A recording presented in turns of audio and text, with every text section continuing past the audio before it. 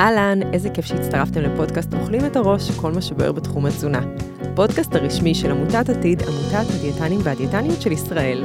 אני נטע קיילר, דיאטנית בעצמי, מטפלת בקליניקה פרטית לאורח חיים בריא ובמרכז לטיפול בהשמנת יתר במרכז הרפואי שיווי, תל השומר. ובכל פרק ראיון מומחה אחר בתחום התזונה והבריאות. אז תפנו לכם שעה ותצטרפו אלינו, כי הכנו לכם תפריט עשיר במידע חיוני כדי שנוכל לחיות טוב יותר יום-יום. אז בואו נתחיל.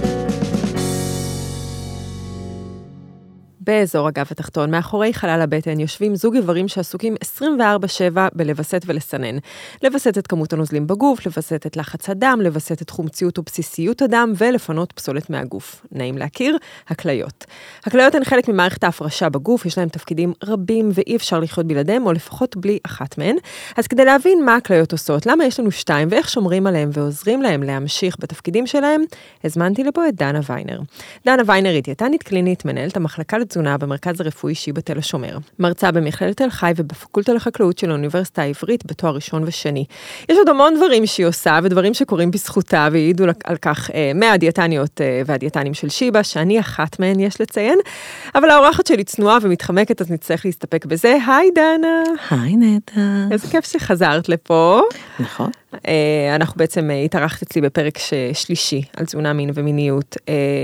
פרק שאני חייבת להגיד שהוא די עשה גלים, אנשים פנו אליי ואמרו, וואו, איזה קטע, לא חשבנו שלתזונה ופוריות יש איזשהו קשר, אבל יש קשר ענק. ברור. והיום את פה בשביל לדבר בעצם על הבייבי שלך, שזה הכליות, ואני רוצה... שני בייביז. שני בייביז. תאומים. אנחנו לא מבדילות.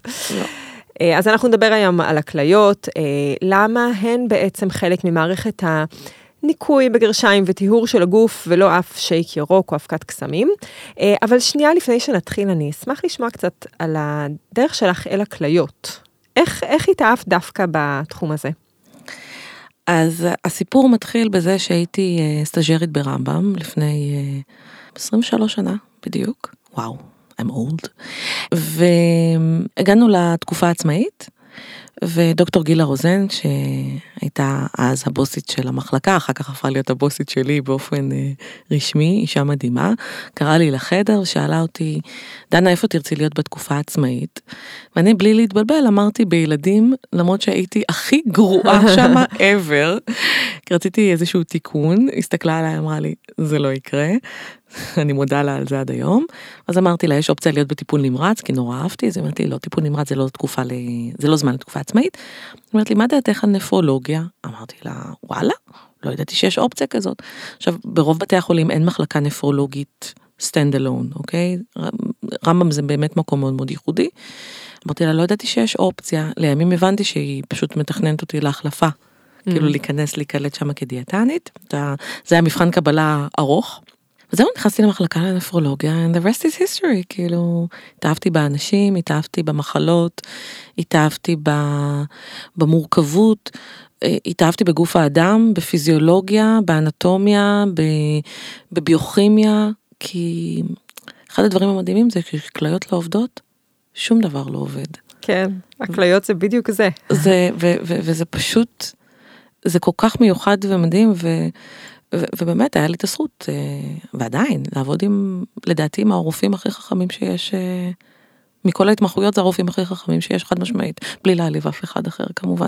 כולם חכמים מאוד, אבל הם כאילו בליגה אחרת. אני אגיד בעצם שתחום של הכליות ברפואה קוראים לזה נפרולוגיה, כי בעצם הכליות בנויות מנפרונים, אנחנו עוד שנייה נפרט על זה, ואני אספר שאני בתואר ובסטאז' אני חושבת שכולם תמיד פחדו מעבודה עם כליות, ניהול לא נכון של מחלות כליה, ותזונה לא מותאמת למחלות כליה, יכול אם להיות ישירה, להיות מסכן חיים. ולהביא, כמו שאודילה הייתה אומרת, בן אדם עם מחלת כליה שאוכל אבטיח, אומר שלום לגן עדן. והכליות באמת מסננות ומווסתות את הרכיבים שיש לנו בדם, וכשהם לא עושות את זה כראוי, והרכיבים האלה מצטברים, הם מפריעים להתנהלות תקינה, וזה באמת יכול להיות מסכן חיים. נכון. אז אנחנו נתחיל וננסה להבין איך אנחנו שומרים ושומרות על הכליות שלנו כדי שהם ישמרו גם עלינו. אז הכליות שני איברים בצורת שועית, אבל בגודל של אגרוף, שמסננות את הדם ומייצרות בערך 180 ליטר שתן ביום, אבל אז הן מעבירות אותם דרך מיליון צינורות קטנטנים כאלה, וסופגות בחזרה סידן, ומשחקות עם הנטרן והשלגן, ומרכזות ומדללות, ובסוף מה שיוצא לנו זה נוזל שתן מרוכז, שמסתכם בערך ב2 ליטר ביום. נכון. אבל התפקיד של הכליות לא מסתכם בלהיות מסננת דם, יש להם תפקידים רבים נוספים. הכליות זה איבר שמפריש נוזלים ורכיבים מיותרים החוצה, אבל גם מפריש הורמונים ומשפל חומרים פנימה. אז הכליות הן באמת מרתקות, ספרי לנו עליהן קצת. מי הן הכליות ומה הן עושות בשבילנו? אז קודם כל נתחיל בזה שאני לא אוהבת להגיד גודל אגרוף, הגודל מה שנקרא הרשמי, זה שהמשרת היא בערך 11 סנטימטר, זאת אומרת מהקצה לקצה בחלק הרחב ביותר של הכליה, וכן היא בצורת שועית. הן יכולות להיות טיפה יותר גדולות, טיפה יותר קטנות, קצת תלוי מגדר, קצת תלוי גיל וכולי, אבל במצב תקין הם בסדר גודל של 11 סנטימטר. הן לא מייצרות 180 ליטר שתן, הן מסננות. בדיוק. הן מסננות, כן. הן מסננות, זאת אומרת, הן מעבירות דרכם בממוצע ביום 180 ליטר נוזלים, דם בעצם, בוא נקרא לילד בשמו, הם מעבירים 180 ליטר דם בפילטרציה, שאם ניקח, כשנבין מה זה, זה בערך דוד שמש, אוקיי? דוד מים כזה שמחממים, זה מה שהכליה של הכליות שלנו עושות כל יום, שזה חתיכת עבודה, כן? כן. זה לא מפתיע אותנו שהן מתעייפות בסוף גם עם הגיל, זאת אומרת, כפונקציה של הרבה מאוד איברים אחרים.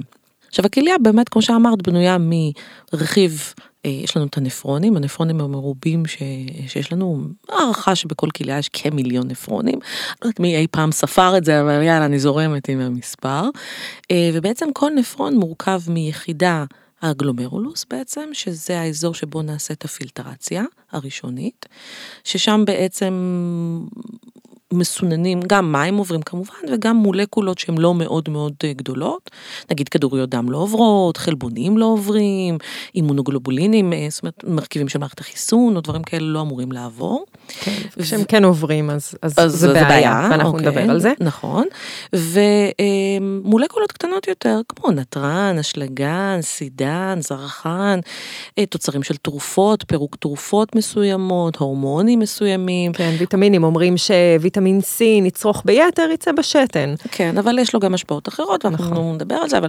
בהחלט ויטמינים מסיסי מים, אנחנו רואים שמפרישים אותם בשתן, חלקם יותר, חלקם פחות, זאת אומרת, באמת הכל מהכל, וכמובן את הדבר הכי חשוב, זה את מה שאנחנו מגדירים תוצרים חנקניים, או טוקסינים אורמים, שהכותרת שלהם זה אוריה, אוקיי? אבל יש עשרות אלפי מולקולות כאלה כנראה, והן מולקולות מאוד מאוד קטנות, שהן תוצר לוואי של פירוק של חלבון בעיקר, של מעגל האוריה בכבד וכולי, וזה הדרך שלנו, אנחנו כל הזמן, הגוף שלנו נבנה ומתחדש, אנחנו כל הזמן בונים, מפרקים, בונים, מפרקים, בונים, מפרקים, עד שאנחנו בעיקר מפרקים, ופחות בונים, והכליה יש לה את החלק הזה. בהמשך של החלק הזה של הפילטרציה, שבעצם זה נקרא לילד בשמו, זאת מסננת לא מאוד מתוחכמת, זאת אומרת, היא מתוחכמת, אבל לא מאוד, היא בעיקר בנויה על גודל, ולפעמים קצת על מטען חשמלי, ואחר כך יש לנו את מה שנקרא את הצנרת, את הטובולים, אוקיי? לולאות כאלה ארוכות ומתמשכות, שמחולקות ל3 חלקים עיקריים, החלק מה שנקרא הקרוב, הפרוקסימל טיובול, אחר כך יש לנו את לולאת הנלי, ובהמשך יש לנו את הדיסטל טיובול, ואז יש לנו את מערכת השתן, המאספת וכו'. ושמה קורה הפלא. הקסם האמיתי, כן. זה עשרות מנגנונים של ספיגה והפרשה. הרבה פעמים זה הפרשה, זה נקרא secretion, ויש לנו reabsorption. reabsorption זה אומר ספיגה מחדש, כי כמות המים שעוברת והמלחים ומינרלים היא הרבה יותר גדולה ממה שאנחנו נמצא בפועל בשתן באסלה. אז יש שם הרבה מאוד תהליכי סינון וספיגה מחדש, כמנגנונים של שמירה על, הדבר הכי חשוב שאנחנו כל הזמן שואפים אליו בגוף זה מאזן הנוזלים בגוף. אבל מעבר לזה, אפילו גדול יותר מזה, זה הומיאסטזיס. תמיד אנחנו רוצים לשמור על איזשהו מאזן. אז אם אני אוכלת יותר אשלגן, אז אני אפריש יותר אשלגן. אז זה לא מספר קבוע. אם אני אוכל יותר נטרן, אני אפריש יותר נטרן. מתי זה מתחיל להיות בעייתי? כשהמאזן הזה מופר, שאני לא יכולה. בנוסף לזה, כל התהליך ההפרשה שהוא, כולם יודעים עליו. כולם יודעים שכליות עושות פיפי. אוקיי? זה לא סוד. אבל הכליות עושות דברים אחרים נפלאים שאנחנו לא מכירים. אחד הדברים החשובים זה להפוך ויטמין D מלא פעיל לפעיל, אוקיי? כן. המסלול של ויטמין D זה דרך האור, עובר לכבד, עובר לכליות, ורק אז הוא... נכון, בדיוק, ואז הוא עובר לרמה הפעילה ביותר שלו, זה לא שברמות אחרות הוא לא פעיל לחלוטין, אבל זאת הרמה הפעילה, מה שאנחנו מחפשים ורוצים שיהיה, כדי להפעיל, נגיד, לנושא של בריאות העצם, אבל לא רק, וכשיש לי פגיעה כלייתית, אז למשל, יש לי ירידה ברמות ויטמין D פעילות, דוגמה אחת. כמובן שהכליות שלנו מפעילות גם הורמונים שקשורים לאיזון לחץ דם, אוקיי? רנין למשל, זה אחד מהם.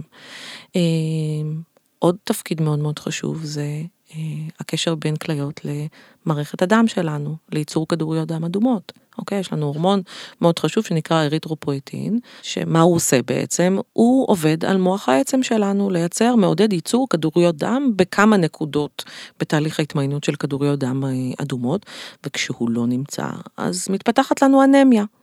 אוקיי? אנמיה הטיפול בה הוא בעיקר לתת את ההורמון הזה מבחוץ, ולמזלנו כבר כמעט 30 שנה יש לנו את ההורמון הזה.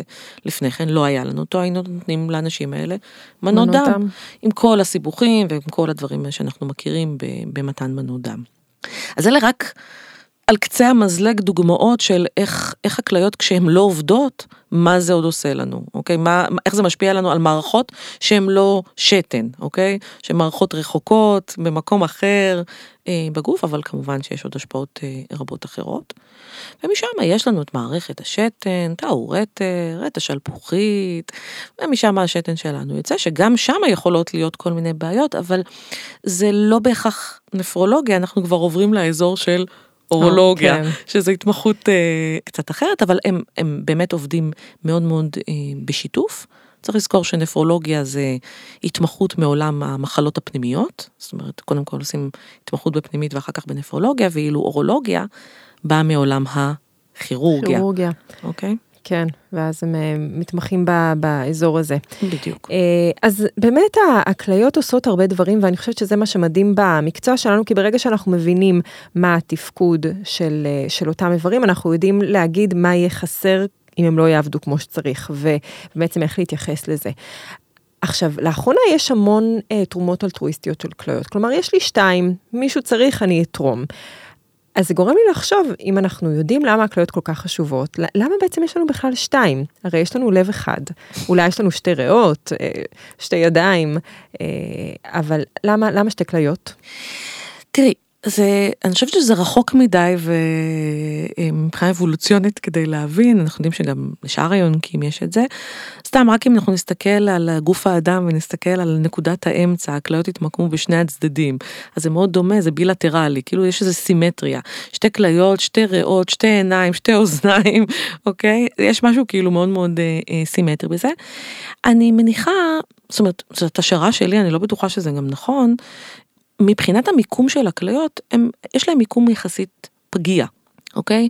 הן נמצאות לא ממש בתוך חלל הבטן כמו איברים אחרים, או נגיד כמו ריאות שמוגנות על ידי, כלוב הריאות, על ידי הצלעות שלנו וכו', אלא הן די ממוקמות מאחורה, זאת אומרת, מספיק שאני קצת אתכופף, או שאני אהיה באיזשהו מנח עם כרית מתחת לבטן, הכליות שלי ממש מגיעות כמעט לדופן העליון של הגב שלי, זאת אומרת שפגיעות גב ותאונות, יריות, דברים כאלה, הן מאוד מאוד פגיעות, זה איבר מאוד לא מוגן יחסית, אז כנראה שאבולוציונית איכשהו הבינו שצריך לייצר 2, אנחנו לא ניכנס לעולם האבולוציה, מאיפה זה נולד, וגם, כאילו השערה שלי זה שכל איבר שהוא נחשף לעולם החיצוני באיזושהי דרך, יכול להיות פגיע יותר, ולכן נוצרו 2, זה סתם פנטזיה שלי, תת-ריאות כן, מקבל המון אוויר. כן, יש לך פתח ישיר, ממש, פתח ישיר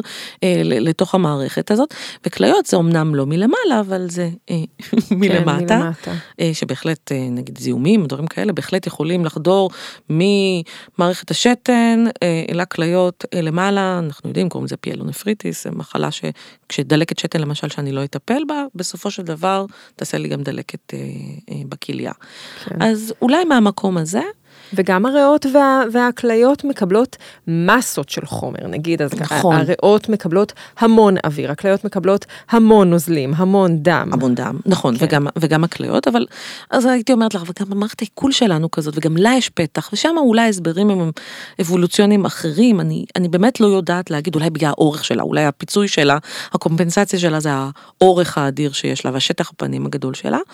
אני לא חושבת כשגוף האדם נוצר בתהליך האבולוציה, מישהו חשב שבעוד מיליוני שנים מישהו יתרום כליה. זאת אומרת שאני, it's disposable, אני יכולה להיפטר, אני יכולה להיות רק עם אחת. ועובדתית, יש אנשים שנולדים עם כליה אחת. יש גם כאלה שנולדים עם 3. כן? עליהם אנחנו לא שומעים. האמת שאף פעם לא שמעתי על אחד כזה. כן, הרבה יותר נדירים, ובדרך כלל הכליה השלישית היא פחות תפקודית. צריך כמה שיותר כאלה, דווקא לביית את המוטציה הזאת, ושיהיה תרומה. לא, זהו, זה פחות, כי בדרך כלל הכליה השלישית היא לא תפקודית, או בטח לא ברמה של השתיים האחרות. יש אנשים לא מעטים בעולם, אני לא יודעת להגיד את המספרים, אבל פגשתי אותם שחיים כליה אחת, מהיום שנולדו עד יום מותם ארוך, כן, המתמשך, זה לא משהו שהוא, רוב האנשים אפילו לא יודעים שהם נולדים, כליה אחת היום כבר יודעים יותר בגלל הסקירות, רואים את זה, אבל פעם לא ידעו. אז יש לי עוד הרבה שאלות, גם על תרומת כליה וגם על מקבלי כליה, מושתלי כליה, אבל אנחנו נגיע לזה בהמשך, כי אני קודם רוצה שנמשיך להכיר את הכליות. ואני חושבת שהמאזינים שלנו לא יהיו מופתעים שאורח חיים, שטוב ללב ושטוב לכבד, יהיה גם טוב לכליות, אבל אני חייבת לציין, אולי את לא שמת לב, שנגיד יש תוכנית ניקוי לכבד, תוספים לניקוי הכבד וכל מיני כאלה, אבל דווקא הכליות מוזנחות בתחום הזה, תודה לאל אולי, וכאילו את לא אומרת כזה בוא ננקה את הכליות, אבל בכל זאת, מה בחיים שלנו מקדם בריאות כליות? ואני רק רוצה להגיד שאנחנו רוצים את האיברים שלנו מלוכלכים, פעילים. תונפים. תונפים. כן, זאת העבודה שלהם. לשם זה, אתה יודע, אני צוחקת עם אנשים שאומרים לי, אני רוצה לנקות את הכבד שלי. אמרתי לו, אתה רואה גם מישהו מנקה את המשאית זבל? כאילו, זאת המטרה שלה. זה המטרה. נכון. וזה המטרה, והיא בנויה כל כך חזק וטוב, כדי שלא אני אצטרך לנקות אותה, כי אם אני אצטרך לנקות את הזבל שמנקה את הזבל, זה לופ אינסופי. כן, אז המשאית זבל לא תרצה לקחת זבל, כי נכון, אם ניתן לה יחסים של האנשה. אני חושבת שכל האיכות של משאית זבל, שהיא נראית כמו זבל. אבל בכליות, א', זה לא בדיוק, זה לא נכון שאין אנשים, זה חוסר הבנה, זה נובע מחוסר הבנה משווע של מערכות אנטומיות ופיזיולוגיות של הגוף. אני יכולה להגיד לך שיש אנשים שיגידו שכן, זה מנקה את הכליות, נגיד לשתות פטרוזיליה או כל מיני דברים כאלה, זה מנקה, נכון שזה מנקה לי את השתן, ואז אני מסתכלת ואני אומרת, שתן זה דבר מטונף, כי מה שהוא עושה זה לוקח מה שלא צריך ומוציא החוצה. אני חייבת להגיד שקשה לי להסתכל על שתן כדבר מטונף, כי הדבר היחיד שמטנף אותו בסוף, במילים האלה, זה נקודת היציאה שלו, ששם הוא פוגש חיידקים, חיידקי המיקרוביום שלנו, כן? שיש קשר מאוד קרוב בין מערכת העיכול שלנו למערכת השתן, מי שלא שם לב זה נמצא באותו אזור. אצל נשים זה אפילו עוד יותר בולט מאשר אצל גברים, בגלל הקרבה הפיזית, ואפילו יש נקודות חיבור כאלה קצת פנימיות. אז המיקרוביום של המעי שלנו מאוד דומה למיקרוביום של המערכת השתן שלנו, של בעצם מערכת הרבייה שלנו שמעורבבת עם מערכת השתן, אבל השתן לכשעצמו, עד לנקודת היציאה שלו, הוא סטרילי. הוא חומר סטרילי לחלוטין, הוא נקי, אסתטי, יפה, מהמם, הוא מתלכלך רק בסוף.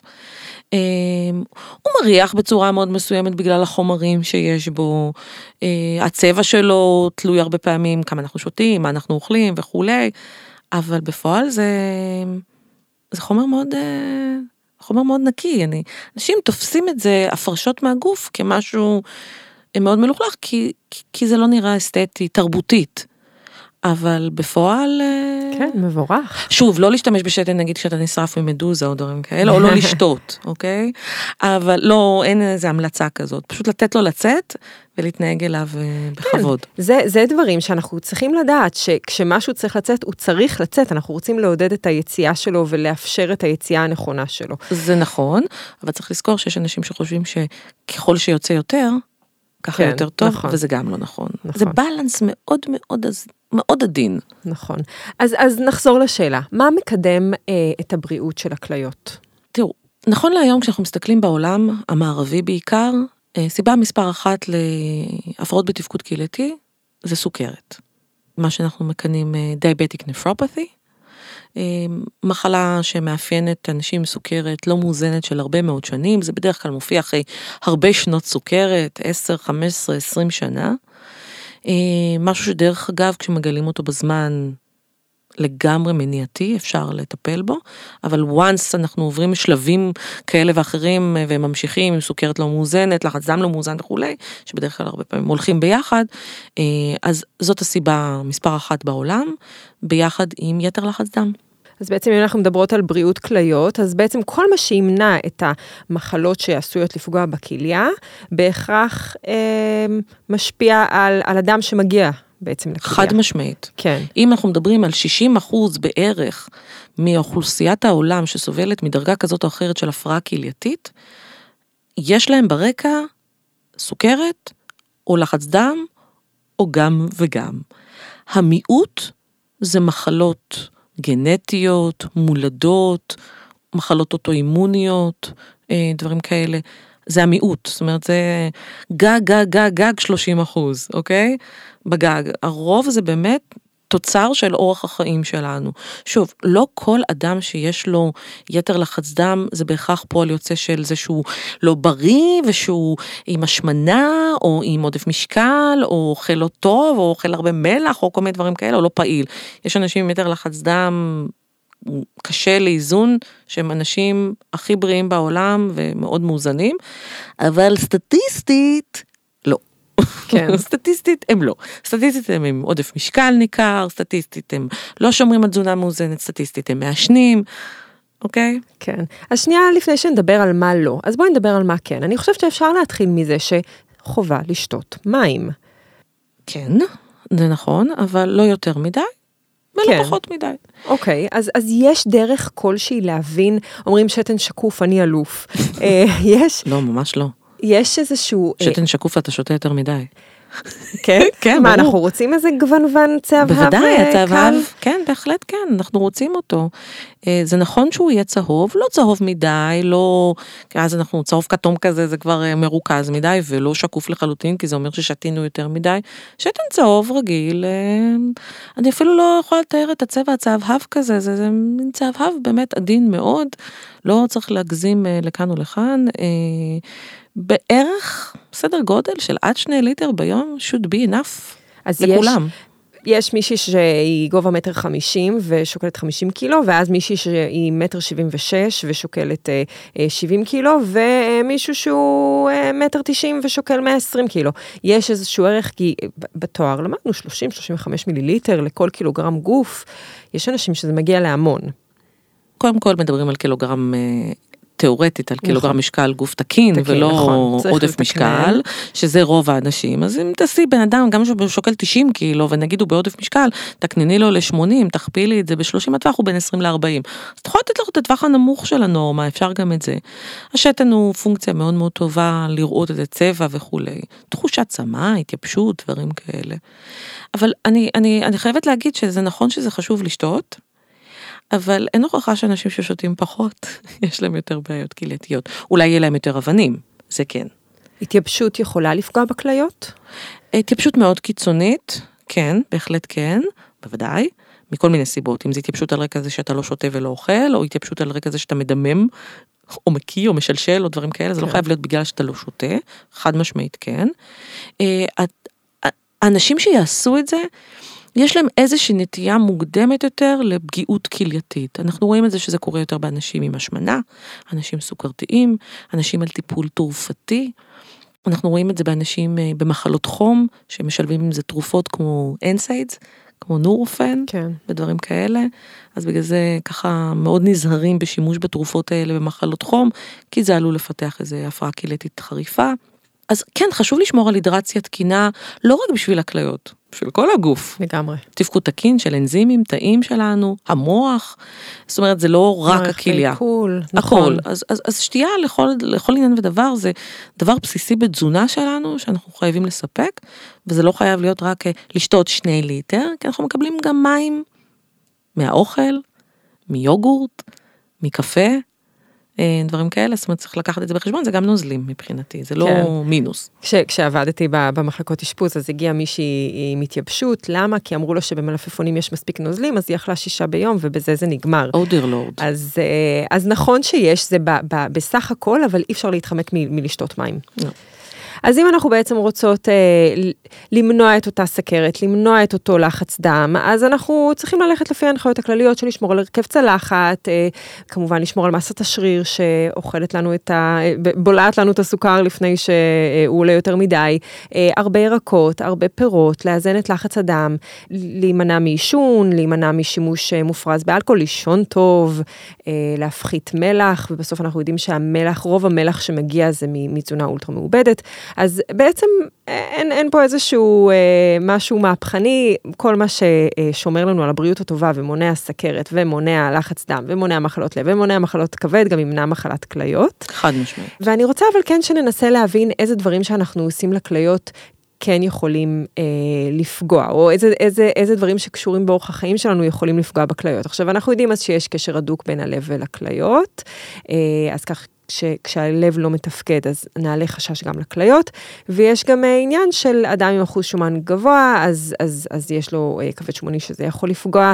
יש כזה דבר כליות שומניות? אני חושבת שיש מחקרים שהראו שיש גם הסננה של שומן גם לכליות, אבל המחלה שהקשר שלה ישירות בין השמנה למחלה כלייתית, זה הבחנה אחרת, זה לא בגלל הסננה של שומן, אלא מנגנונים שונים, כנראה דומים לסוכרת וללחץ דם, עובדים על אותם הורמונים, זה אינסולין ולפטין וכולי, כנראה שזה המנגנון העיקרי של הפגיעה, מחלה לא פשוטה, שהיא ממש, הסיבה, הגורם שלה היא השמנה, לא חייב להיות עם סוכרת, יכול להיות שהסוכרים יהיו מאוזנים, הלחץ דם יהיה מאוזן, הכל יהיה טוב, אבל עצם זה שיש השמנה, אבל חשוב להגיד, לא השמנה, לא BMI, אפילו לא 30 או 35, בדרך כלל מדברים על ה-BMI הגבוהים, 35 ומעלה, זה יותר נדיר, אבל לדעתי עם הזמן אנחנו נראה את זה יותר ויותר. אני חושבת שהרבה פעמים מאבחנים אנשים שיש להם גם השמנה וגם סוכרת, ומראש מניחים שזה בגלל הסוכרת, המחלה הכלייתית, ולא בגלל ההשמנה, ואם היינו עושים ביופסיה, היינו מגלים משהו אחר. אז בעצם, בואו נדבר על אותם אלמנטים של החיים. איך עישון פוגע בכליות? עישון פוגע בכליות לא באופן ישיר, הוא פוגע באופן עקיף, כמו שהוא פוגע בכל כלי הדם שלנו, כמו שאנחנו יודעים על טרשת של כלי דם, כן. אוקיי? שיש לנו, זה סיבה מספר אחת לתמותה בעולם, המערבי כמובן, של מחלות לב וכלי דם, אז אותה פגיעה גם קורית לנו בכלי הדם ובאיברים, מרכיבי האיברים החיוניים של הכליה עצמה. אם זה צירות של כלי הדם שמספקים דם לכליה, אם זה בתוך הכליה עצמה, במבנה התקין שלה, דיברנו על המסננת הזאת, על הגלומרולוס, שזה יכול לפגוע באופן ישיר. עישון מעלה תחלואה לכל דבר. באמת, אין... כן, זה לא תורם. לא, זה בהחלט דבר לא בריא ולא מומלץ. אבל העניין הוא שהרבה לפני שזה יפגע בכליה, נגיד עישון לצורך העניין, נגיד אין פה סוכרת ואין לחץ דם, נגיד רק עישון פרסה, הסיכוי שאני אראה בעיה כלייתית לפני שאני אראה את הבעיות האחרות ושממנו הבן אדם יסבול או ימות, הוא נמוך. הכליות הן יהיו האחרונות כנראה. אחרונות בתור, אנחנו נראה פגיעות הרבה יותר משמעותיות לפני ריאתיות, נשימתיות כמובן, ולבביות. אז לא לעשן. לא. ולדאוג לכליות גם בהקשר הזה. חד משמעית. איך מבחינת מלח? הרי בסוף המלח שלנו זה בעיקר ממזון אולטרה מעובד. איך מלח וצריכה מופרזת של נטרן יכול לפגוע בכליות? הוא לא. זה לא המלח. כן, זה לא בדיוק. רק המלח. אז זה מה שחשוב לי שנבין. איך הלחץ דם ואיך הסכרת, כלומר, איך הפילטרציה של דם, שאו שיש בו יותר מדי סוכר, או שהוא בלחץ גבוה מדי, פוגע בכליה. אז שוב אנחנו חוזרים לפגיעה בתאי האנדותל שלנו, שזה פגיעה רב-מערכתית, הרי סוכרת לא פוגעת רק בכליה. לפני שהיא פוגעת בכליה, בדרך כלל אנחנו רואים כבר פגיעות אחרות. בכלי דם, בעיניים, אוקיי? נוירופתיה, פגיעה במערכת העצבים. זאת אומרת, הכליות הן בדרך כלל לא אחרונות, אבל הן איפשהו, כמו שאמרתי, אחרי הרבה מאוד שנים של סוכרת, אנחנו נראה את זה, סוכרת לא מאוזנת בעיקר. אז בעיקר פגיעה בתאי האנדותל שלנו, זה תאים שמאוד מאוד חשובים לתפקוד תקין של כלי הדם שלנו, שבסופו של דבר, אם יש זרימה לא תקינה של דם, או יש פגיעה במנגנון עצמו, וחומרים עוברים, אנחנו קוראים להם ציטוקינים, מי שזוכר בקורונה, סערת הציטוקינים המפורסמת, אוקיי? זה קורה גם פה במחלות האלה, אנחנו יודעים שמחלות של כלי דם הן מחלות דלקתיות במהות שלהם, להבדיל, זה לא זיהומי, זה דלקתי, אוקיי? רק בדלקת, זה אש קטנה כזאת, זה כמו פלטה של שבת, ששומרת, זה חם, אבל לא רותח, כן. לעומת הלהבות של הווק, אוקיי? שזה היה, נגיד, הקורונה, זה היה תמיד העולם ההשוואות שלי. אז זה משהו שצריך לדעת, בעצם החלק מרכיב מאוד משמעותי, ממחלה כלייתית, הוא בעצם תהליך דלקתי של כלי הדם שלנו. זה תזונה, אני לא אוהבת להגיד אם מורידה דלקת או משהו כזה, אבל תזונה יכולה, לא יודעת אם כמו להוריד דלקת, היא יכולה למנוע אותה. וזה ההבדל. כן, ויש דיאטות שיכולות לפגוע בכליה, נגיד קיטו, עכשיו שזה עתיר חלבון מהחי, ואנחנו יודעים שהרבה חלבון מהחי מעלה את החומציות, המון ירקות, מעלה את הבסיסיות, יש איזו השפעה על הכליה? תראי, אין לנו מספיק מידע בנושא, אין לנו מספיק שנים של מעקבים, צריך להיות הרבה שנים של מעקבים, אחרי דיאטות מסוימות, אחרי אנשים מסוימים שעושים את זה, ואין מחקרי קוהורט כאלה, מחקרי קוהורט זה מחקרי חתך ענקים, שמסתכלים על אלפי אנשים, קדימה, אחורה, הצידה, לא משנה לאיזה כיוון, אין לנו מספיק מידע. הגיונית, אני הייתי אומרת שזה פחות, בקיטו ספציפית זה בעיקר יותר שומן, זה לאו דווקא יותר חלבון, אבל בכלל הרכב שמשנה את החומציות של השתן, יכול בעיניי עתידית להשפיע על בריאות הכליה, אולי יותר בכיוון של אבני כליה, אני חייבת להגיד, לאו דווקא אי ספיקת כליות או משהו כזה, אבל אין לנו כרגע מספיק מידע, ולכיוון השני בכלל דיאטות חלבון, כל אלה שעושים הבאדי בילדרים, כל אלה שאוכלים חלבונים 2.5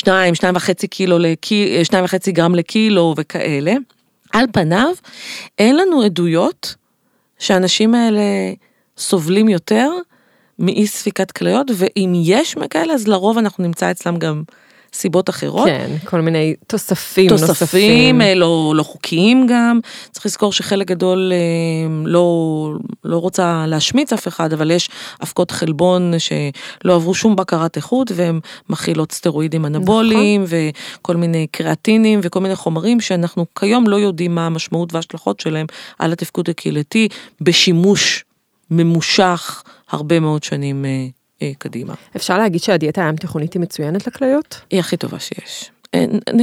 חד משמעית, לאוכלוסייה שלנו, אנחנו מדברים פה בארץ סורל, אז כן, כי אנחנו ים תיכוני, ואנחנו באים מאזורים, הרבה מאיתנו באים מאזורים ים תיכוני, וחלק מאיתנו כבר דורות פה שאפשר. האם דיאטה ים תיכונית תהיה הכי טובה באסיה? זה לא הדיאטה שלהם, זה לא האוכל שלהם לדעתי, זה לא נכון. הם אוכלים את האוכל שמתאים להם. הם נהיים חולים עכשיו בגלל שהם אוכלים את האוכל המערבי הלא ים תיכוני. זאת הסיבה. כן, זהו. לכל מקום שיש פלישה של מזון אולטרה מעובד, יש פלישה של מחלות מטאבוליות ופגיעה באיברים. אני אשתף אותך, סיפרתי לך שאני עובדת במרפאה של חסרי מעמד. ויש שם אנשים מסודן, מאריתריאה, מקונגו, מקניה, הם באים אליי מחלות קלאסיות מטאבוליות של עודף משקל, השמנה, סוכרת מאוד קשה, אי ספיקת כליות, כבד שומני ודברים כאלה. כשאני שואלת קצת על היסטוריה משפחתית, על המשפחות שלהם שנשארו שם, אין דבר כזה. ותמיד כשהם שואלים אותי, דנה, מה לאכול? אני אומרת, פשוט תאכלו את האוכל שאכלתם בבית. זה מה שאני אומרת להם, לא אומרת להם ים תיכוני, תאכלו את האוכל שאכלתם בבית, עם ירקות או בלי ירקות, את האוכל שאתם רגילים אליו, ורק אוכל שאתם עושים לבד, כי הם למדו לאכול בחוץ, הם אוכלים את הפלאפל ואת השווארמה וזה, את הפיצות וחטיפים ודברים כאלה, שאולי אנחנו קצת יותר רגילים אליהם, לא שאני ממליצה, כן? אבל הם וההורים שלהם, ודורי דורות של הסבי והסבתות ואחורה, לא נחשפו לזה, ולכן הם מפתחים מחלות מאוד מאוד מהר. זה מדהים, כי בעצם הגוף יש הסתגלות, בהתאם לתנאי המחיה, וניצול של המשאבים המקומיים, ואז שינוי של הדבר הזה, באופן קיצוני יכול להביא לאיזושהי פגיעה. וזה גם גורם לי לשאול לגבי חלבון בילדים. היום אנחנו רואים שהורים נותנים לילדים גם מוצרים שהם מועשרים בחלבון, כי יש כזה בא סביב חלבון, ואני לא מאשימה פה אף אחד, זה כל כך מבלבל, בדיוק פרסמנו פרק על חלבון. אז מה לגבי ילדים קטנים ודרישה חלבונית? האם יותר מדי חלבון יכול לפגוע בהם? שוב, אני לא דיאטנית של ילדים, וגם לא דיאטנית נפרולוגית של ילדים, אז אין לי תשובה מדעית בנושא. אני יודעת שיש הרבה דיונים לאורך השנים על כמויות החלבון בילדים, שפעם נתנו המון, כי אמרו שזה חשוב לגדילה, ואחר כך ראו שכשהם אוכלים יותר חלבון, יש יותר השמנה. אני מניחה שזה איזשהו בלנס מסוים באמצע, כמובן שהכמות פר קילו היא שונה מבוגר לילד, אנחנו יודעים, הם צריכים יותר פר קילו כשהם קטנים, וככל שהם גדלים, הם כמובן מתקרבים להמלצות שלנו, אבל עובדתית, כדי לשרוד, כדי לחיות טוב, איכותי, אנחנו לא צריכים יותר מ-0.8 גרם לקילו, שאנחנו בממוצע אוכלים 1, 2, 1, 3, אנחנו אוכלים יותר, אבל לדעתי הגוף שלנו עבר איזושהי כבר אדפטציה, כי אנחנו אוכלים כבר הרבה חלבון הרבה שנים. מה זה הרבה שנים? מאז שהתחיל התיעוש החקלאות, התיעוש וכו', התחלנו לאכול חיות, צאן, דברים כאלה בכמויות יותר גדולות, היה לנו יותר נגיש, בישול, שיטות בישול ודברים כאלה. מוצרי חלב, מקררים, אז בסדר, יש את השינוי של 200 שנים האחרונות שהיו משמעותיות יותר, אבל יש לנו איזה 10,000 שנה של תרבות גידול וחקלאות, שתרמה לאינטק יותר גבוה in general, וגם בין היתר של חלבון. אז איך בעצם אנחנו בודקים בריאות כליות דרך בדיקות דם? אני מקבלת בדיקת דם, ואני רוצה עכשיו להתחיל להבין, כן בסדר, לא בסדר, מה אני מחפשת? האמת, שבדיקות דם זה הדבר הכי לא יעיל, לדעת אם הכליות שלך עובדות כמו שצריך או לא. כן, זה רק כשכבר המצב ממש מתקדם. לא, שכבר מצב כבר הוא התקדם, אז אתה כבר רואה את המספר הגדול הזה. אז בוא נעשה סדר. כשאני מסתכלת על בדיקות הדם שלי, יש בעצם 2 בדיקות עיקריות שאני מסתכלת.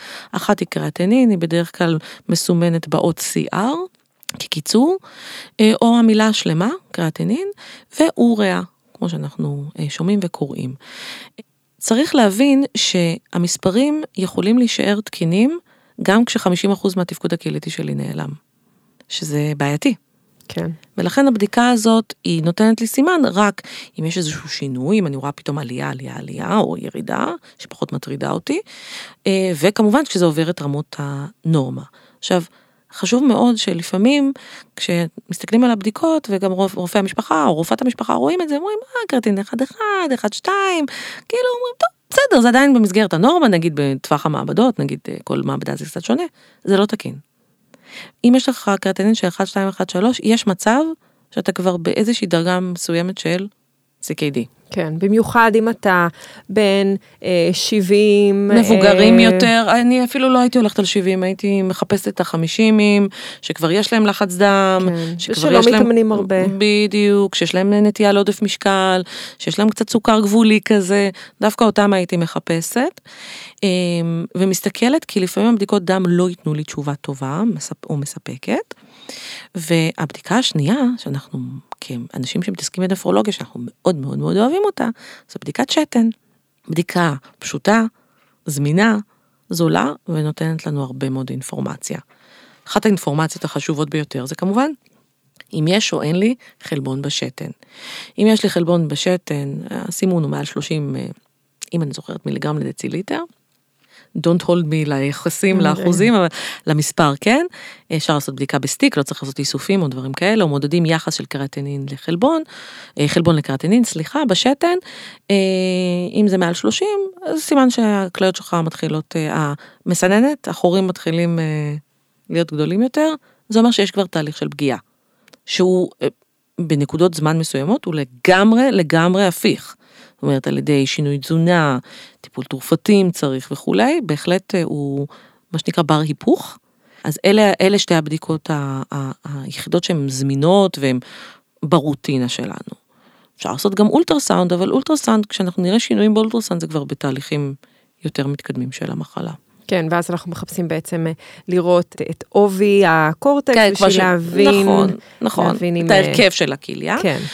אני חייבת להגיד לך שיש עכשיו דוח חדש שיצא לא מזמן, מדבר על מספרים מאוד מאוד גדולים של אנשים שמסתובבים עם ירידה בתפקוד קהילתי שלא מודעים לכך. אנחנו מדברים על במדינת ישראל כ250,000 איש, בעולם מיליונים, ומנסים לחפש מרקרים יותר פשוטים לזיהוי מוקדם של ירידה בתפקוד הקהילתי, כי הקריאטינין הוא לא סמן מספיק טוב.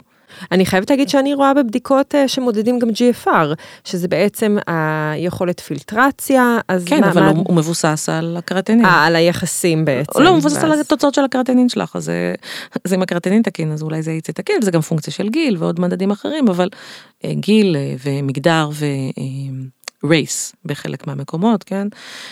גזע, הכוונה, כי יש הבדל למשל בין אפרו-אמריקאים ללבנים מבחינת הרכב גוף.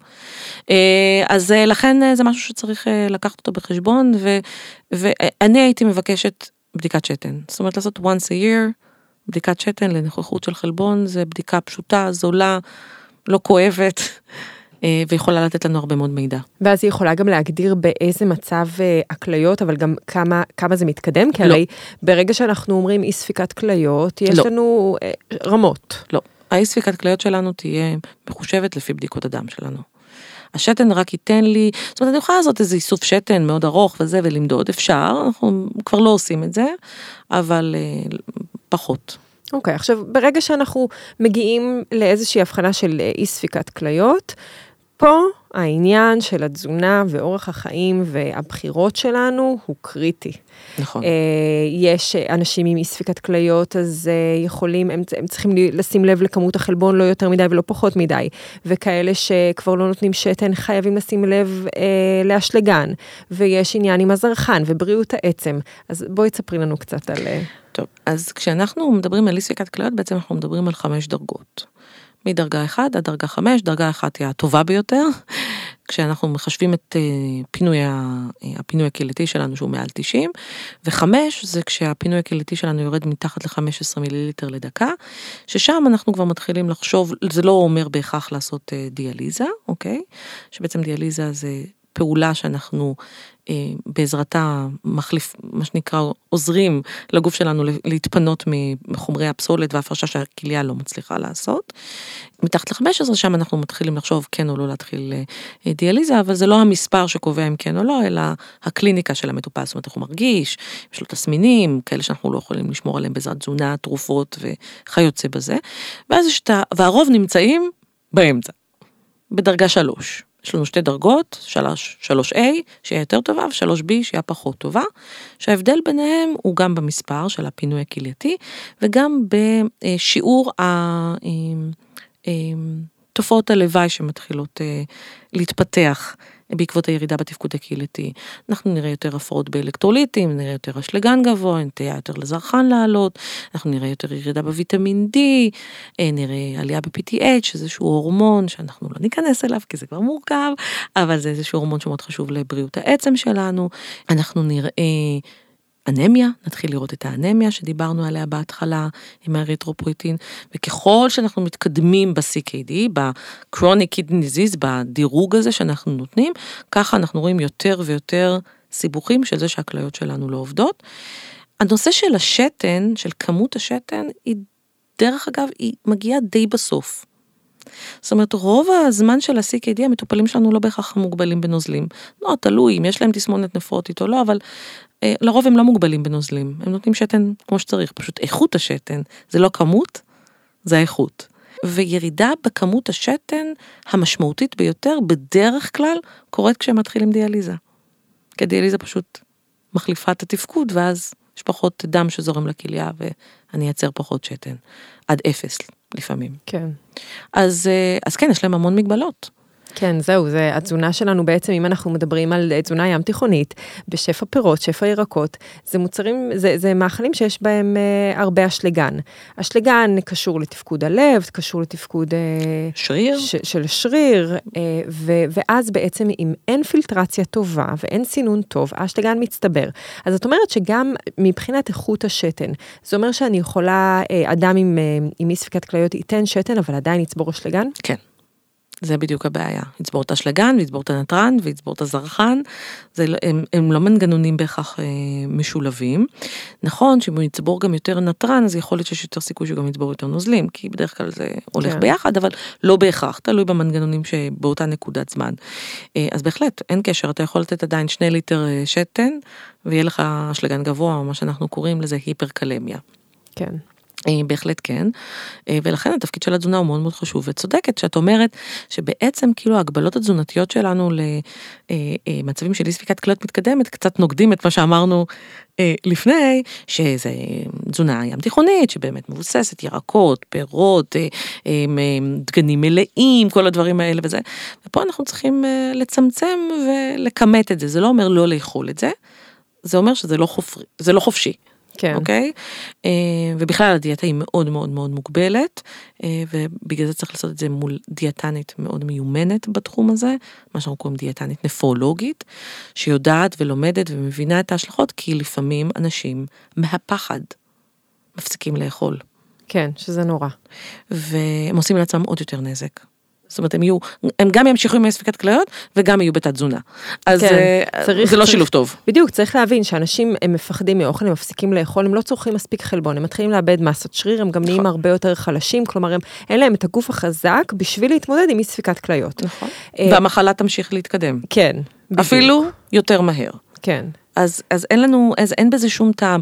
אני רואה אנשים שמגיעים אליי, סיפרת את הסיפור המלפפונים, אנחנו רואים את סיפור המיצים. אוקיי? אנשים שמגיעים עם ספיקת כליות מתקדמת, והלכו למישהו שהוא אינו תזונאי, תזונאית, אינו איש רפואה או מדע, בעיקר אינו, ומקבלים כל מיני תפריטים, אני אגיד את זה מאוד פשוט, לא תקינים בעליל, ואף משוגעים ומסוכנים, נותנים להם כל מיני דיאטות צומות ומיצים ודברים כאלה, אז הם גם מגיעים ירודים מאוד מבחינה תזונתית, וגם מגיעים עם היפרקלמיה. כן, כי בעצם הם לקחו את מה שמכיל את הכי הרבה אשלגן. נכון. אז בעצם איך אדם שרואה שיש לו חלבון בשתן, מתקדם? מה השלב הראשון שהוא צריך לעשות? קודם כל זה ברור, להבין מה המקור של זה, אם זה סוכרת, יתר לחץ דם, או ברור, להמשיך לבירור קהילתי אחר, כי יש עוד מחלות וכו'. זה התפקיד של הרופא או רופאת משפחה שלו, לטפל, לשלוח אותו לנפרולוג, להמשך בירור. לא כולם יגיעו לנפרולוג. אין מספיק נפרולוגים בשביל כל האנשים שיש להם פוטנציאל של מחלת כליה, אבל בהחלט רפואת המשפחה נועדה לזהות ובזמן, ולטפל בזה בזמן. מה שבדרך כלל הם עושים, מעבר לזיהוי של ההבחנה, אם זה סוכרת לא מאוזנת, אז איזון סוכרת, אם זה לחץ דם, אז איזון לחץ דם, טיפול תרופתי, הרבה פעמים נותנים תרופות מסוג אייס וארב, אוקיי? תזונאית, גם אם זה בשלבים המתקדמים של ה-CKD, אפילו שאנחנו לא אמורים להגביל בחלבון בשלבים מוקדמים, נגיד ב1 ו2 אין המלצה להגביל בחלבון, אנחנו כן, הם יבואו אלינו, ואנחנו כן נעשה להם איזון של התזונה שלהם, כדי לאזן את הסוכרת שלהם, כדי לאזן את הלחץ דם שלהם. בהחלט. ומתי מגיעות ההגבלות של האשלגן, של הזרחן, שצריך להתחיל להסתכל על הכמויות? כשהרמות מתחילות לעלות בדם. אנחנו לא מגבילות לפני.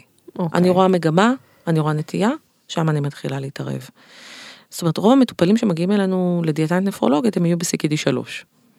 כשלמעשה, היה עדיף שהם היו מגיעים ב-CKD 1. כי זה חשוב להגיד. יש לנו בהערכה כ250,000 איש במדינת ישראל עם דרגה כזאת אחרת של אי ספיקת כליות. אבל כמה מטופלים יש לנו בדיאליזה? משהו 5,000 כזה?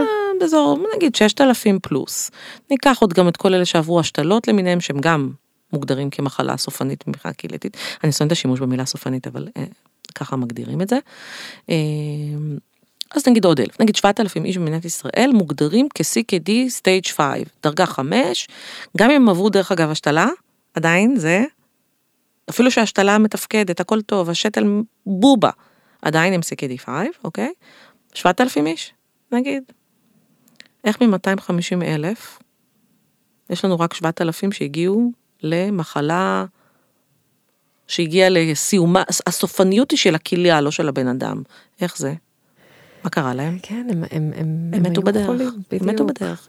הם מתו בדרך כי הם היו מבוגרים, כי הם היו עם מחלות אחרות, שהם הגיעו הרבה פעמים מלווים במחלות לב, או מחלות, או סוכרת, או דברים כאלה.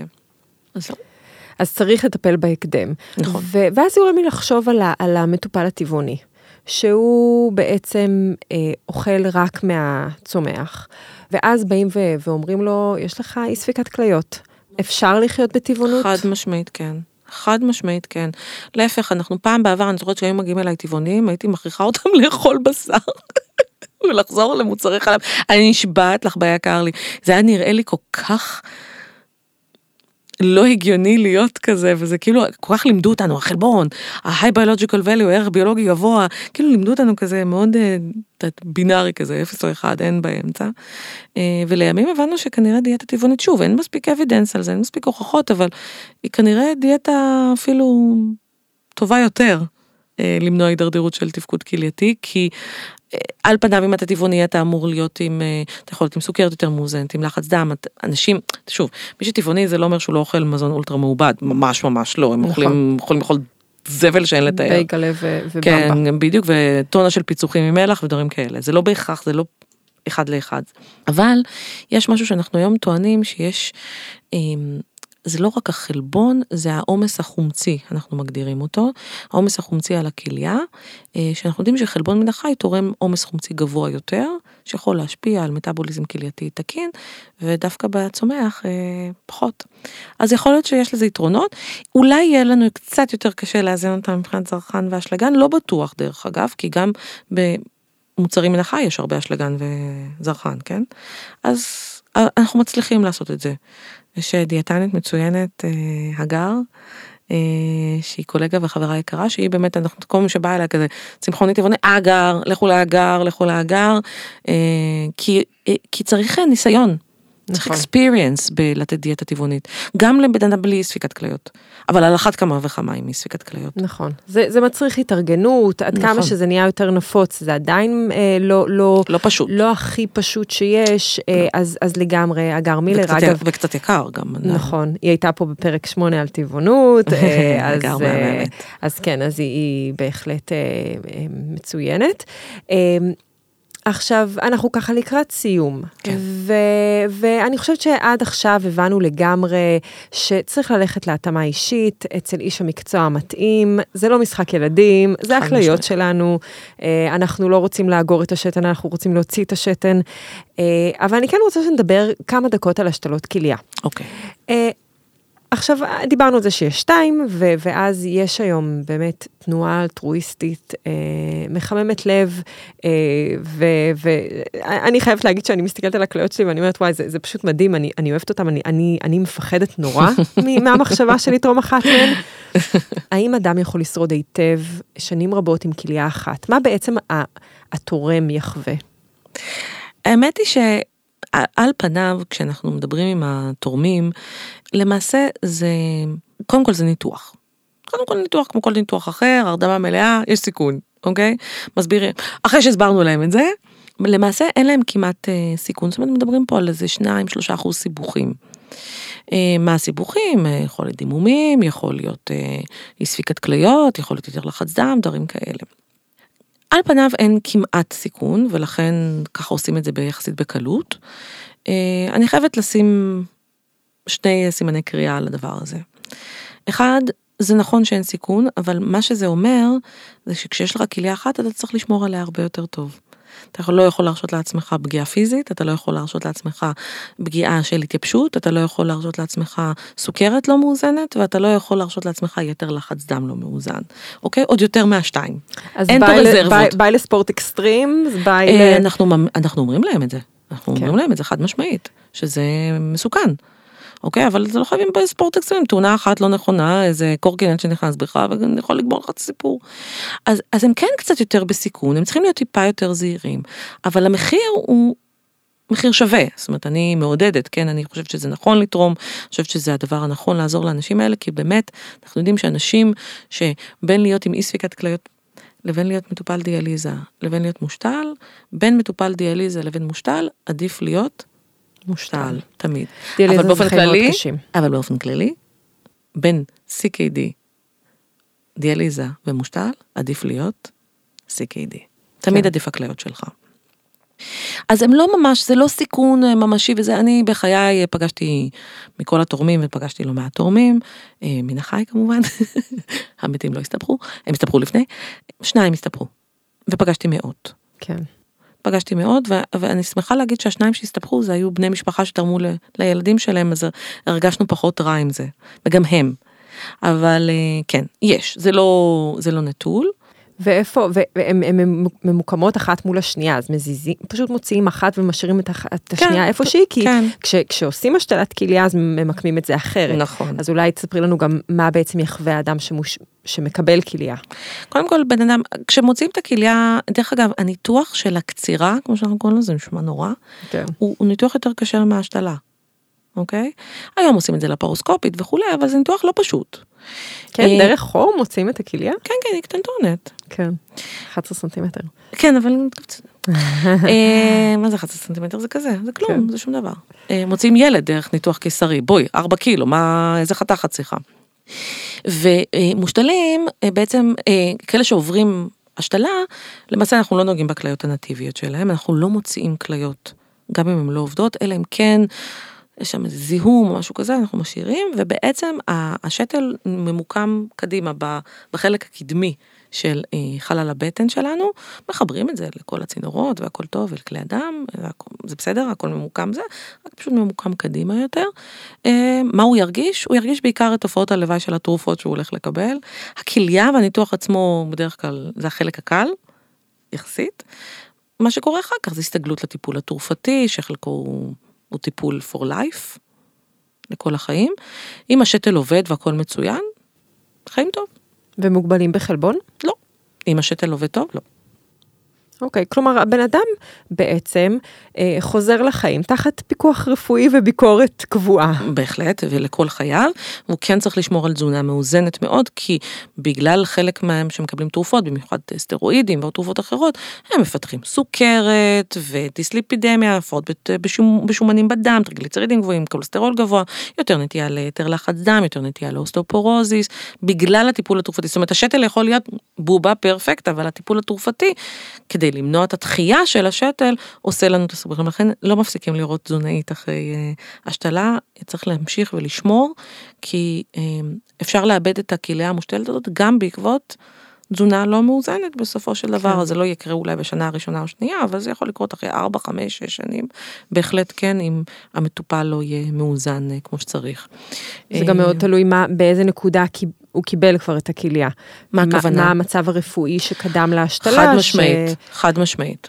זאת אומרת, אם זה היה מטופל סוכרת שהיו לו סיבוכים גם אחרים, והוא קיבל כליה טובה, אז אם הוא ימשיך עם הסוכרת, ואובייסלי הוא ימשיך, כי הסוכרת לא נעלמת, אלא אם כן הוא עושה השתלה של כליה ולבלב, אז ברור, הסיבוכים ממשיכים. הסיבוכים בהחלט ממשיכים, ויש עוד סיבוכים אחרים, אבל הם פחות תזונתיים, אז אני לא אדבר עליהם. אז בעצם אין מה לעשות, אנחנו חייבים לדאוג לכליות שלנו. לא דיברנו הרבה על דיאליזה, כי אני חושבת שזה באמת נוגע זה נישה. מאוד מאוד נישתי, אבל צריך להגיד... נישה הכי אהובה עליי, כן? אבל זה עדיין נישה. דיאליזה זה מצב שהכליות כבר לא מתפקדות, ומכשיר חיצוני עושה את זה. אף אחד לא רוצה להגיע לזה. אז אם זה לא מספיק בשביל לדאוג לעצמנו כבר עכשיו, ולאכול טוב, ולהתאמן, ולישון, ולנהל את הסטרס שלנו עד כמה שניתן. אז אם זה לא מספיק, אז מה כן? אנחנו במקצוע של מניעה, ומשום מה, אנשים עדיין מגיעים למצבי טיפול.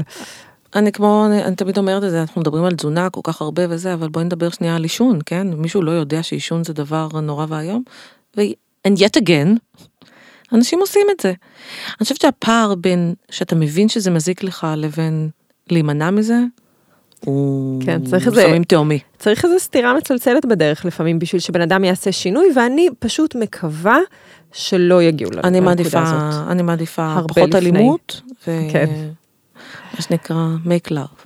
אוקיי, אז תודה.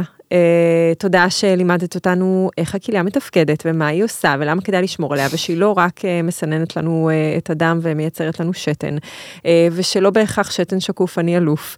אבל אם מכל מה שדיברנו עכשיו, היה דבר אחד שהמאזינים שלנו לוקחים מהשיחה, מה זה היה?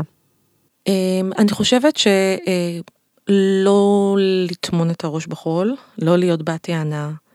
אני חושבת שבדיקות שצריך לעשות, בדיקות דם ובדיקות שתן, לפי הרוטינה, מה שקבוע, לפי המלצות, לגיל, לא צריך לעשות יותר ואקסטרה.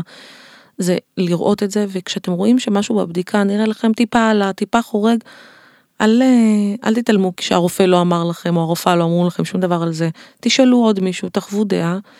ודבר שני זה שטיפול במחלה כלייתית, הוא לא שמור לטיפול התרופתי, ולטיפול הרפואי בלבד.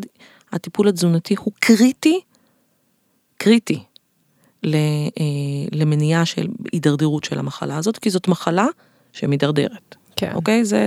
אין סימן שאלה. ברגע שאתה מתחיל, זה מחמיר. השאלה לאן תגיע. ואפשר למנוע את ההידרדרות הזאת. חד משמעית.